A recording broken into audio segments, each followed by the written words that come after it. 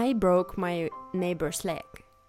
It was a lovely winter, and me and my friend decided to take sledge and slide down the hill. Our street was located actually on a hill, so in the winter we would always spend our afternoon sliding down and having lots of fun.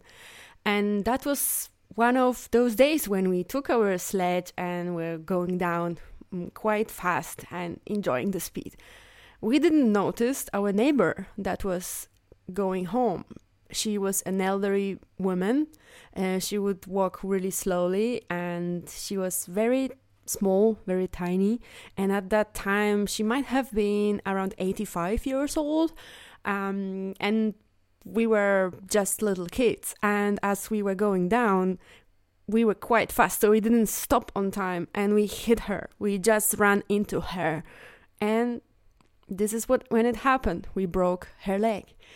Our parents panicked, and there was a lot of stress because, as you know, it's really difficult to heal for elderly people if they have their limbs broken.